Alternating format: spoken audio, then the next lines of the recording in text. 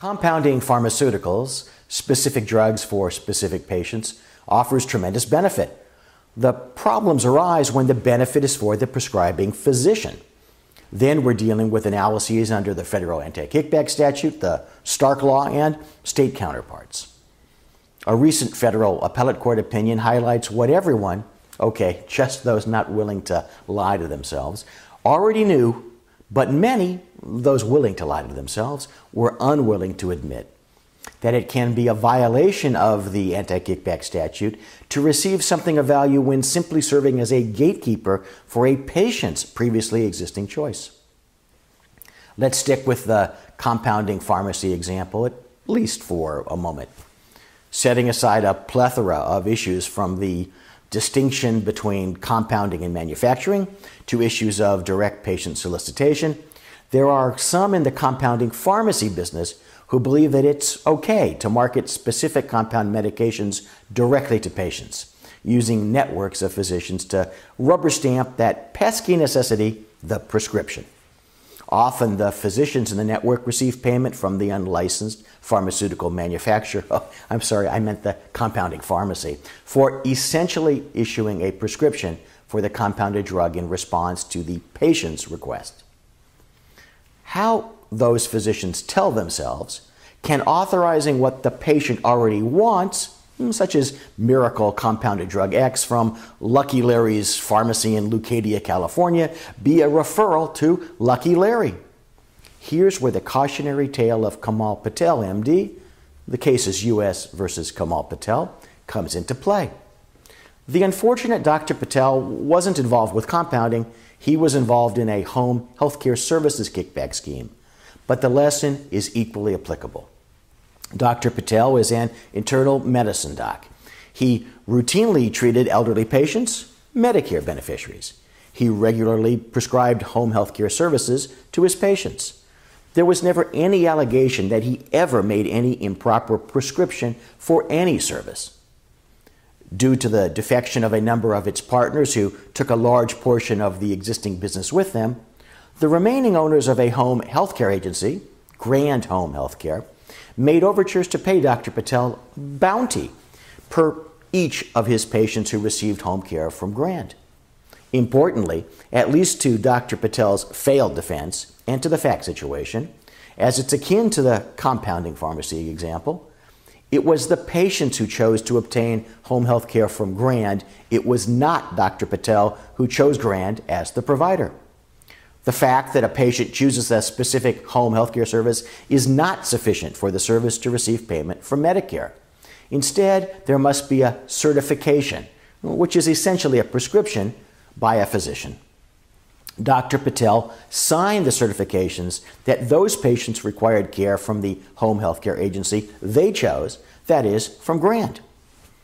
The government brought charges against Dr. Patel under the anti-kickback statute.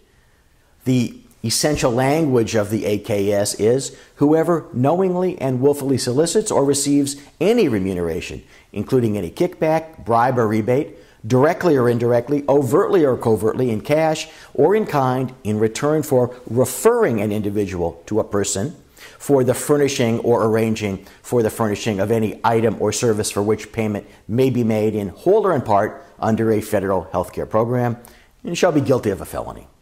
So Dr. Patel argued that there was no referral. It was the patients who independently chose Grand. He never gave any input to influence their choice.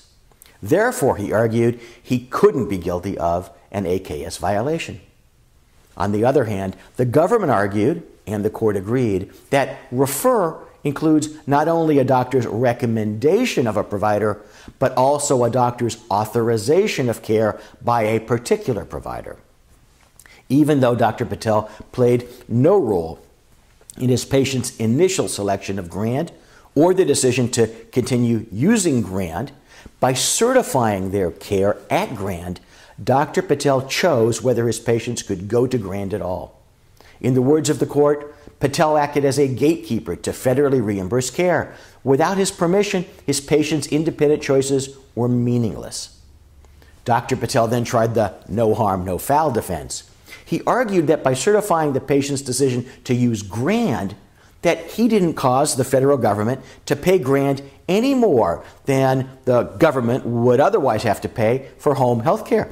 After all, there was never any question that he had ever certified a patient for home health care services who didn't actually require home health care services.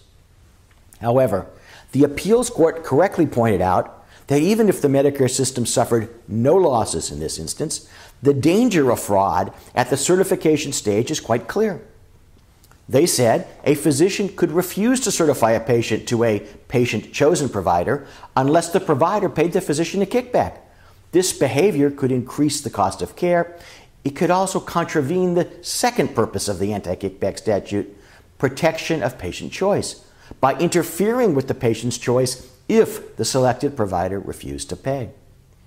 The appellate court upheld the trial court's decision that Dr. Patel had violated the AKS.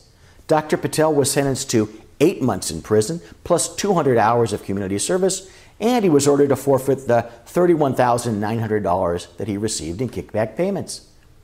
Dr. Patel's certification, that is his prescription of home health care services from a patient-selected provider, is no different from another physician's prescription of a compounded drug from a patient-selected pharmacy. If that pharmacy, like Grand, made payments to the physician to induce that prescription, whether it's blatantly offered as by Grand or if it's whispered sotto voce in terms of payment for something, that is actually for nothing, then both the physician and the pharmacist may be headed off to join Dr. Patel in the federal pen for violating the AKS. Although it does nothing to change the analysis, physicians considering borderline deals of all sorts often ask questions, which they intend as statements akin to, how will they ever find out? Perhaps Dr. Patel or the folks at Grand Home Health Care will let you know of one common way. The feds initially investigated Grand and its owners, but to reduce their own exposure, Grand's owners flipped on Dr. Patel. They wore a wire to record their communication. There are many legitimate ways for physicians to increase their practice income. They include, depending on state law, investments in compounding pharmacies and the direct dispensing of pharmaceuticals. But any deal must be structured in compliance with the AKS. And then, of course, also in compliance with other applicable laws from Stark to state law considerations. Go ahead, I encourage you, think entrepreneurially, but please be smart about it.